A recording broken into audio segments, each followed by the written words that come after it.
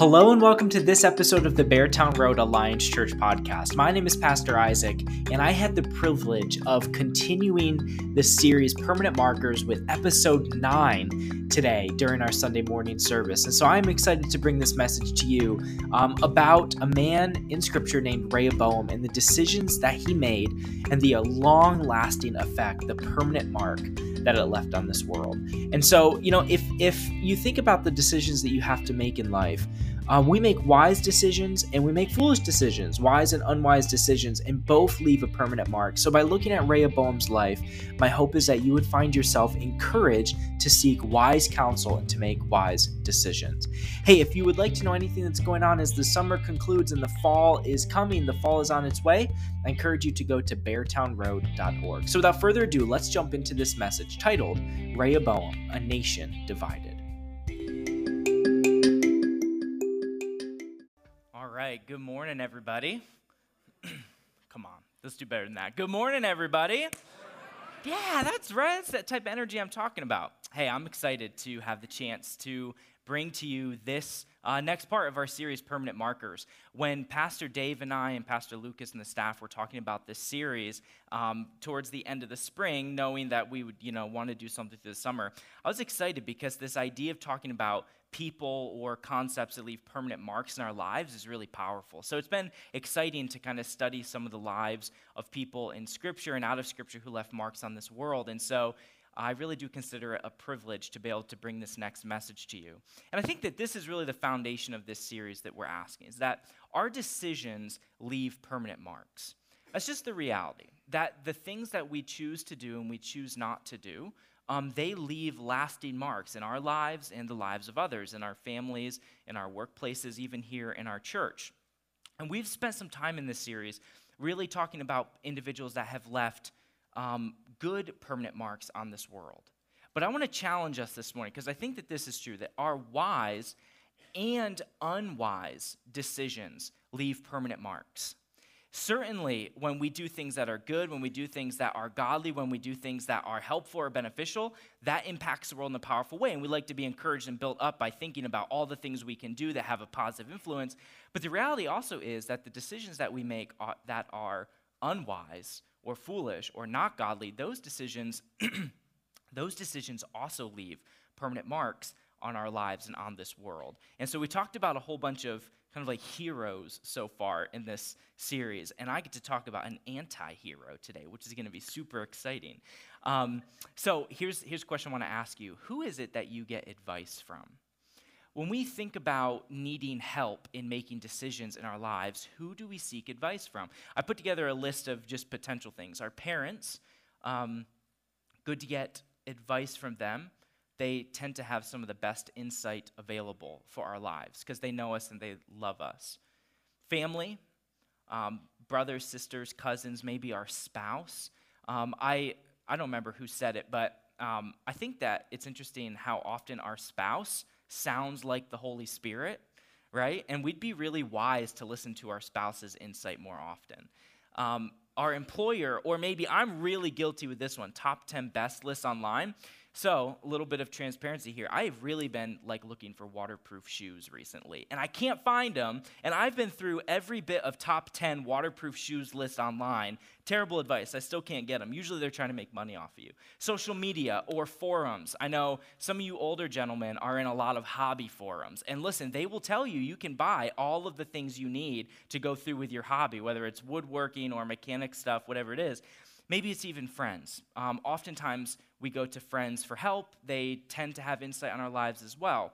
But I want to challenge you with this, that we tend to avoid people who will give us totally honest advice. We tend to.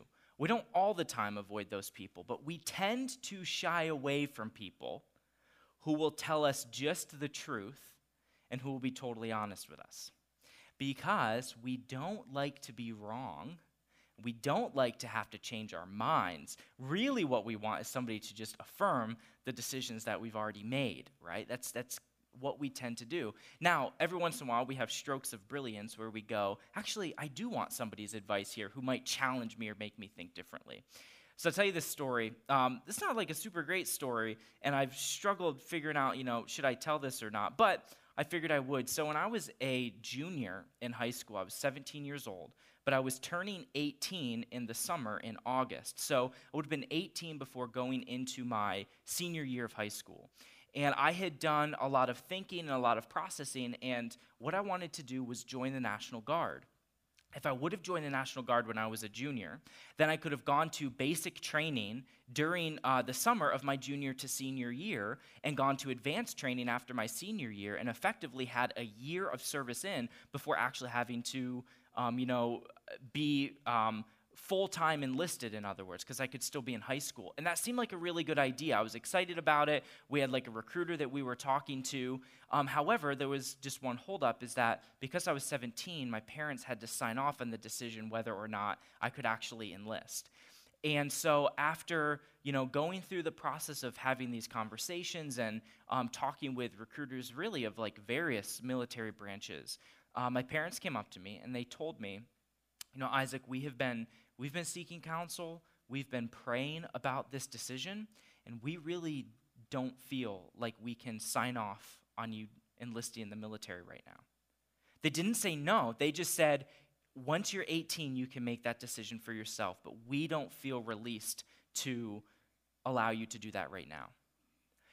And that was like hard to hear, and I was very angry, said things I shouldn't have said, and acted in a way that I definitely shouldn't have acted. But I was angry and I was frustrated because their insight and counsel was not something that I wanted to hear. Now, I didn't have a choice but to abide by that because there's nothing I could do about it because I was a minor and they would have had to have signed off on my ability to enlist. And that's just an example of like, I didn't want that. I had everybody that could affirm me, recruiters and even, my future spouse, because Carrie and I were together at that time, and my in-laws and people that were like, had some hesitation, but I didn't want to hear that. I didn't want to hear that, that advice that wouldn't kind of click with the thing that I really wanted to. And so I tell you that story to kind of get your minds thinking about times when you've received counsel that was the other direction of what you really wanted to hear, and it changed the trajectory of your life. There is a really cool story from the history of the nation of Israel. Now, Israel, I'll give you like a real brief history. Ready? This is like an Old Testament summary really fast. Here's a timeline. First, you start with Abraham, then you had Isaac, and then you had Jacob. Jacob ended up with his entire family in Egypt, where after 400 years they were enslaved, and Moses led them out of Egypt, and ultimately a man named Joshua took the Hebrew people into the promised land, where eventually we land at the time of the kings. And the very first king of Israel, his name was Saul. Saul did good, and then Saul did bad.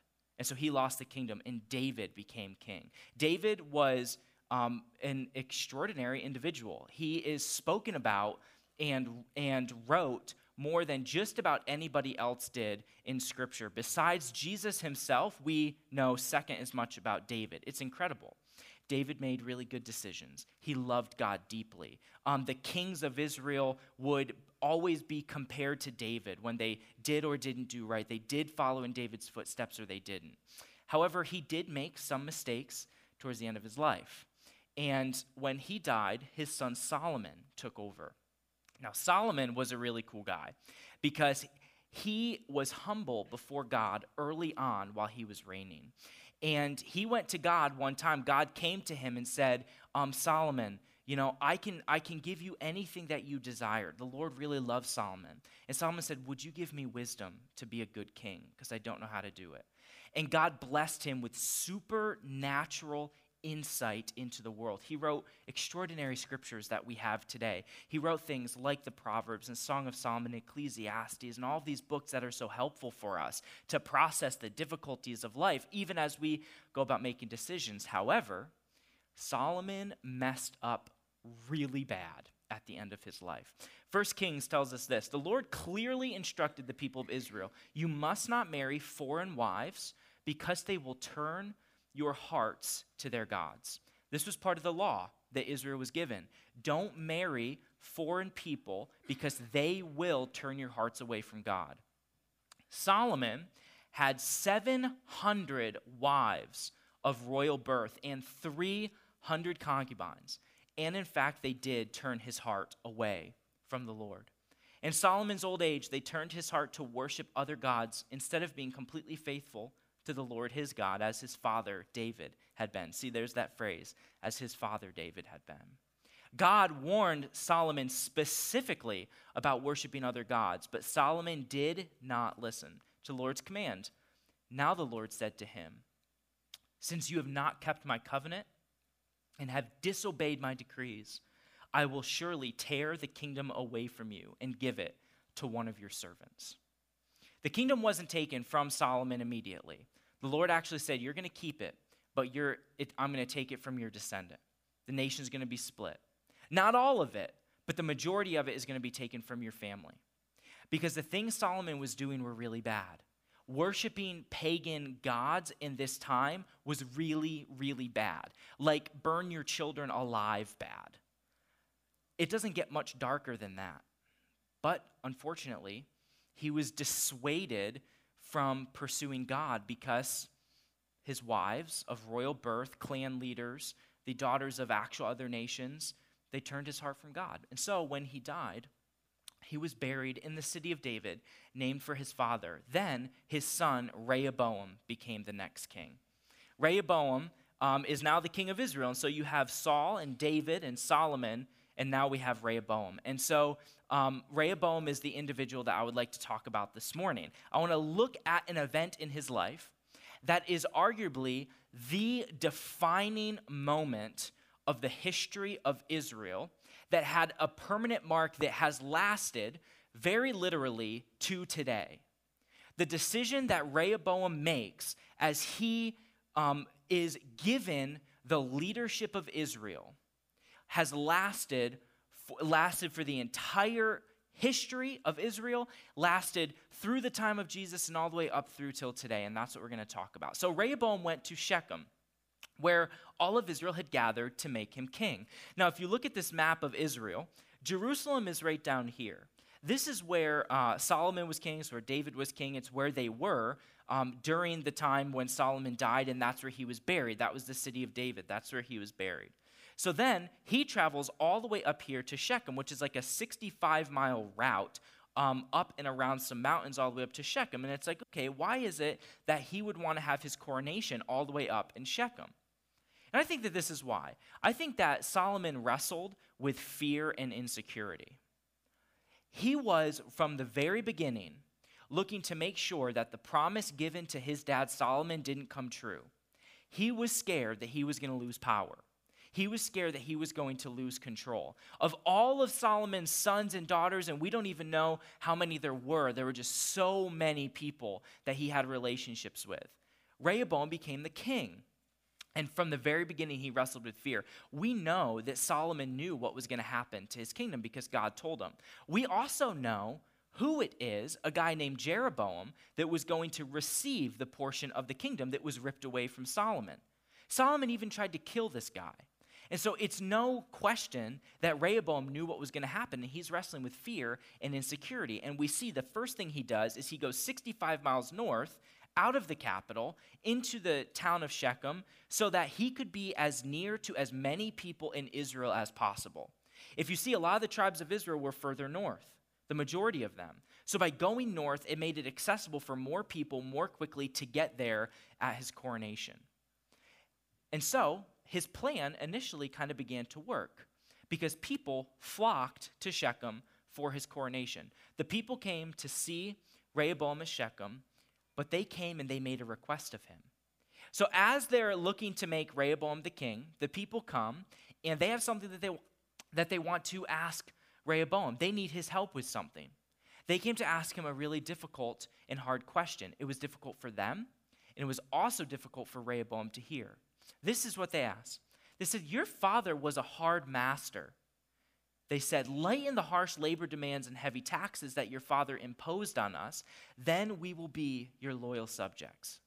See, Solomon was filthy rich. Now, God gave him riches, but the guy was just extraordinary in the amount of money he had. It's estimated that he had just a personal revenue of a little over $1 billion of wealth being generated every single year by the labor that he was putting people in, by the gold mines and silver mines that he was building up for himself, in addition to all of the taxes that he charged various other countries that wanted relationships with him because of his wisdom and because, he's the husband of these different girls that were the daughters of royal descent. And so Solomon drove a really, really hard country into a lot of labor, into a lot of taxes, and it was tough. And the people are burnt out. And they come and they're like, maybe Rehoboam can help us. So they ask him this hard question, can you please lighten the demands? Rehoboam replied, give me 3 days to think this over, then come back for my answer. So the people went away. So this might be one of 2 good things we ever see Rehoboam do. And it's that he didn't give an answer immediately. He was like, give me some time to think about this. I think that's some counsel that's good for us. But Rehoboam has a golden opportunity here. This is like the lob ball that's thrown to him, and he has a chance to hit a grand slam. Because the people said, we need help. We're overtaxed, we're overworked, we need help. Can you please lighten those demands, and we will love having you as our king. And this is like everything that Rehoboam's looking for, the opportunity to not have what God said would happen. And I think that God often honors our diligence and he honors our patience. When we make decisions quickly, we tend to make bad decisions. I'm not talking about fight or flight stuff. I'm not talking about emergent things that need to be made. But I'm talking like when we choose to do things quickly without thinking about it, a lot of times that's where things tend to go south. And I think that God honors patience and he honors diligence when you can wait a few days before making that big purchase that you're considering doing. When there's a relationship that you're like, I just don't know what I should do, if I should enter into it. Should I go on that date? Should I not? Should I have this conversation with my spouse or not? Sometimes God honors that patience where we say, God, I really just want to seek after you here because I don't know what to do and I need your help. And that's what Rehoboam does. He says, I want to get God's insight here. At least he thought he wanted to get God's insight. And so he approaches the counselors that his dad had, that Solomon had. These men that served alongside of Solomon through his life, that witnessed the wisdom of Solomon, that supernatural wisdom and insight. And this is what they said to him. The older counselors replied, if you are willing to be a servant to these people today and give them a favorable answer, they will always be your loyal subjects. Once again, this affirms that this is his golden opportunity, and this is great advice. This is great advice. There's no denying that this is really, really good advice, because this is his chance to secure his grasp on the kingdom. He already was functioning out of a little bit of insecurity and fear, traveling up to Shechem instead of staying in Jerusalem. And now he has this chance. All he's got to do is say, you know what? Yes, I can do that. And this advice came at a cost to these advisors too. Because you got to imagine that these are people that are reaping the benefits of the wealth of Solomon and of the insight and of the accumulation of property and things that Solomon had. These advisors have skin in the game when they tell Rehoboam, hey, give them what they need, because if you just give them this, then they'll be loyal to you. Then they'll love you. For the rest of your days, they'll love you. But as we know, great advice does not always mean that a great decision is going to be made. And that is hurtful when we're the ones that give the advice and the poor decision is made, or we're the ones that get the advice and that poor decision is made. We can give all the great advice we want, but every one of us has the freedom to make the choice that we desire to make, which is why we're held accountable for our own decisions. We're not held accountable for other people's decisions. So, Rehoboam rejected the advice of the older men. First thing it says after this advice, he rejected it. Rehoboam made up his mind before getting any other advice. He may have started out by saying, give me a couple days, but when he heard what it would cost, he said, no way, I'm not doing that. I'm not giving up power and control. I can't. It's already too insecure. My grip on the kingdom is already too insecure. If I give up that control, then I'm going to lose it, and I can't afford to do that. I don't want to lose his kingdom. His fear and his insecurity drove him to make the decision to say, I'm not doing that. And so, instead, he asked the opinion of the younger men who had grown up with him and were now his advisors. The young men replied, this is what you should tell those complainers. Like, if the first bit of advice that you get is an insult towards somebody that you're looking for help from, that's not great advice, probably. 99% of the time, it's not great advice. This is what you should tell those complainers who want a lighter burden. My little finger is thicker than my father's waist. Yes, my father laid heavy burdens on you, but I'm going to make them even heavier. My father beat you with whips, but I will beat you with scorpions. Like, what? What type of advice is that? Like, are you kidding me? Like, we hear that and we're like, scorpions? Are you serious? What does it even mean? You guys, for Summer Blast, made me eat a scorpion, and I thought that was pretty bad. But I can't imagine that thing alive attached to something and being whipped by it, and it's obviously like metaphorical. Like, he's not going to actually take scorpions and whip them with it. But it's like they just wanted to tell him, like, you need to rule with authority and with might, and that's what's going to secure your rule. And so the king paid no attention to the people. The king paid no attention to the people. Instead, this turn of events was the will of the Lord, for it fulfilled the Lord's message to Jeroboam, son of Nebat, the man that God said, I'm going to give you the kingdom because I'm taking it from Solomon. This is it. This is that defining moment in Israel history when all of Israel realized that the king had refused to listen to them because Solomon gave him that exact advice. Or that exact, verbatim, he said that to the people. My little finger's bigger than my father's waist. He whipped you, but I'm going to whip you with scorpions. When the people of Israel realized that the king had refused to listen to them, they responded, down with the dynasty of David. We have no interest in the son of Jesse. Back to your homes, O Israel. Look out for your own house, O David. So the people returned home.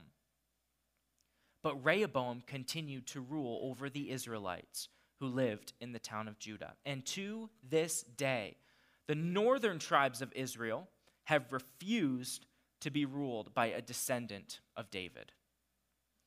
Rehoboam's unwise decision split the nation of Israel. His decision, out of his fear and insecurity, literally ripped the nation of Israel apart, and they never recovered. To this day, they've never recovered. Look at this timeline. You have Saul and David, Solomon, we had Rehoboam, and now the kingdom splits. And now you have Jeroboam, who's the king of the northern tribes of Israel. And the rest of the kings, check out how this plays out. The rest of the book of 1st and 2nd Kings and 1st and 2nd Chronicles is all about all of these kings and all of the things that they did and said and all of the prophets that came to deliver them messages from God. But they split. In fact, if you look at what the scripture says about the kings, there are only 6 of them that God said they were good, that they did things that were good. There were 3 that were like, okay. Like, God's like, they did okay, but they still did really bad things. And only one of those guys is up in the northern tribes, which they called Israel, and the southern was called Judah. But over 75% of the kings, there's like 40 or so kings, that came after Rehoboam, over 75% of them did evil. The pagan worship, killing their children, all sorts of stuff that's just not even fun to think about that they did. It got so bad that first it was Israel in 720 BC that was sent into exile and Israel was destroyed. Even though the prophets were telling them, turn back from sin. And then in 585 BC, we have the same thing happen to Judah, where they're taken into captivity. And eventually they return for a little bit before then being taken off into captivity yet again. And then that leads us all the way up through to the time of the Romans, which is where Israel was there, but not really. The Romans were in control, and that's when Jesus comes onto the scene. Our unwise decisions leave a permanent mark. Rehoboam's unwise decision literally split the nation. And this is what I would like to challenge you with. Our unwise decisions split the future that God wants for us. God dreams really big for us. But we have the freedom to make the decisions that we want to. Because we serve a God that says, I want you to love me, but I'm not going to make you love me. And when we make foolish decisions, whether it's the big ones or the day in, day out decisions of how do you treat your kids and how do you treat your spouse and how do you treat your neighbors and are you honest at work? And when we make those decisions that are unwise, we split the future. We cause pain and fraction, sometimes like in our own souls, and we feel that. God really desires us to seek wise counsel when we make decisions. He wants us to get help. And we see that after the time of Jesus, Jesus' brother says this. Anytime Jesus' sibling says this, you need to listen up, because if a sibling can, if a sibling of Jesus says something, we know it's good advice. So James says this, but the wisdom from above is first of all pure. It's also peace-loving and gentle at all times, and willing to yield to others. It's full of mercy and the fruit of good deeds. It shows no favoritism and is always sincere. And those who are peacemakers will plant seeds of peace, and reap a harvest of righteousness. The Apostle Paul, who met Jesus in a spectacular way, that's just this ridiculous series of events. He hated Christians, and then he began to love Jesus. The Apostle Paul says this, so be careful how you live. Don't live like fools, but like those who are wise. Make the most of every opportunity in these evil days. Don't act thoughtlessly, but understand what the Lord wants you to do. Don't be drunk with wine, because it will ruin your life. Instead, be filled with the Holy Spirit, singing psalms and hymns and spiritual songs among yourselves, making music to the Lord in your hearts, and give thanks for everything to God the Father in the name of our Lord Jesus Christ. That doesn't sound anything like what Rehoboam did, does it? Making decisions and living our lives peacefully and with wisdom and with gentleness and with love and with humility, looking to put others before ourselves, looking to honor the Lord, looking to worship Him and live in love. And so this is what I'd like to ask. How do we make wise decisions? I want to fly over this. It's just a bird's eye view of what is it that we can do to make wise decisions. First and foremost, we need to be faithful to God. If God is not at the center of the decisions that we're making and why we're making decisions, you lose from the get-go. If you're not going to His word, if you're not looking to honor His word, you've already lost. It's already over for you. God is the one that needs to direct our decision-making. But we also need to be honest.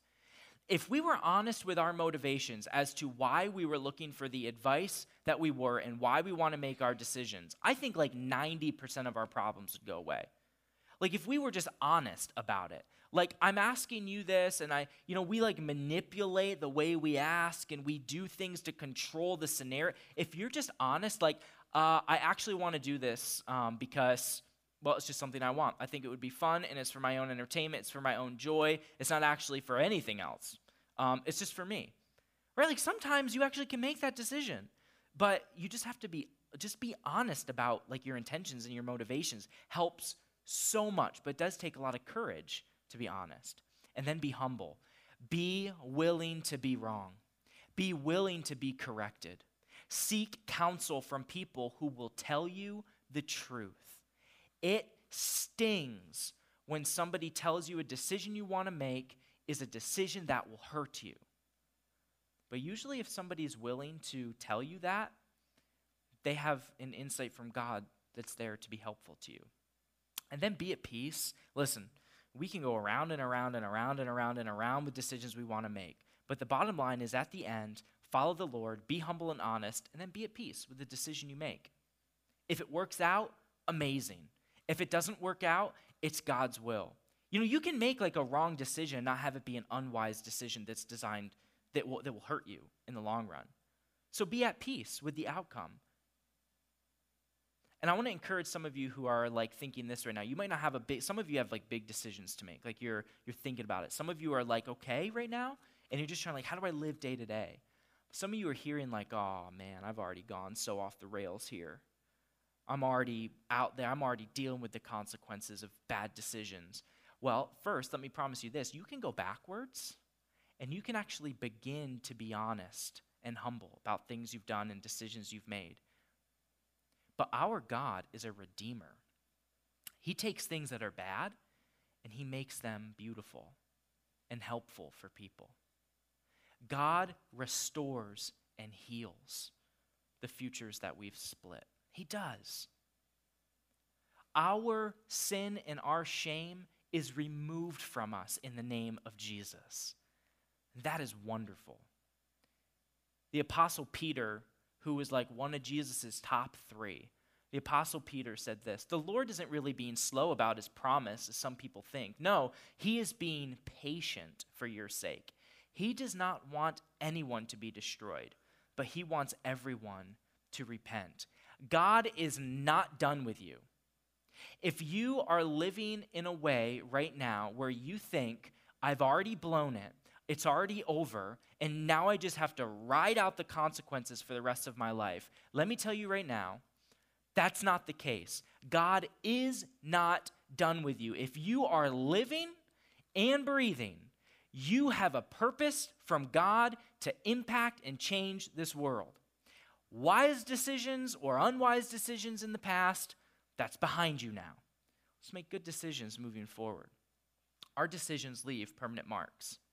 I want to tell you the other half of the story I began to tell you at the beginning about wanting to join the National Guard. Shortly thereafter, I don't remember every detail, but shortly thereafter I was in school. And the hallway that my lockers were in, the junior class that year where our lockers were, was right next to the office of our dean of students.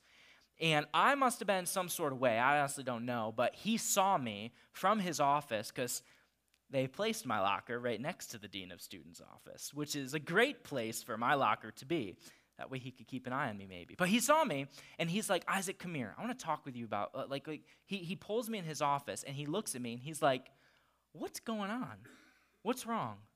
And so I must look angry or something. I don't know. He's like, what's going on? And I told him everything that had happened. Told him everything that had happened. And the advice that he gave me, I think up to that point in my life, may have been like the most profound, just helpful, practical advice anybody had ever given me. First thing he did, I thought I was on a roll. He said this to me. He said, Isaac, I hope that I would never tell my child if they wanted to join the military that they couldn't do it. I hope I wouldn't make that choice. And I was like, yes, that's right. Affirm me. I'm right to be angry. Yeah, I know, right? You should never tell your kids that. It was not his intention to do that. The next thing he said was extremely powerful. He looked right at me. I'll never forget this because it was a defining moment of my life. He looked at me and said, but don't be so stubborn and arrogant to not let your plans change. Because I was turning 18 in a few months. And I probably would have, in my stubbornness, enlisted and joined. But he said, don't be so stubborn and arrogant. And that was really humbling. And through some series of events, that word spoken to me was impactful and was helpful. And I didn't end up doing that. And one of the longer term results of that is that it led me to be here with you today. And I tell you that story just to say, when we receive counsel and advice that's kind of like God-ordained help, and we listen to it, it might hurt and it might be painful, but it will always result in the goodness of God filling our lives and flowing into our lives. So I encourage you, Whether it's the little decisions you make day in and day out or a big decision that you have to make. Look to honor the Lord. Look to love him. Make that wise decision. And then you'll see the fruit of that play out in your life. Let's pray. Jesus, we thank you so much that you are a God who loves us deeply. You're a God who sent your Son to die for us so that our sin could be taken away from us. And you've given us the ability to make free decisions in our lives that impact the world. Decisions that leave good marks and bad marks. You've given us that ability. And so I thank you that you loved us enough to die and show us the way to receive wise counsel and good insight. And I pray that for those of us with hearts that are hurting right now, I pray that we would find the healing that you offer, because you're a God that heals and redeems and saves. I pray that as we make those little and big decisions today, tomorrow, through this year, for the rest of our lives, that we would maybe think about this story of Rehoboam as he made a decision that split the nation and decide to choose to follow you and to choose to love you, to be honest, to be humble, to seek after you, and then to live at peace with everything in our lives. Jesus, we love you. We pray this in your name.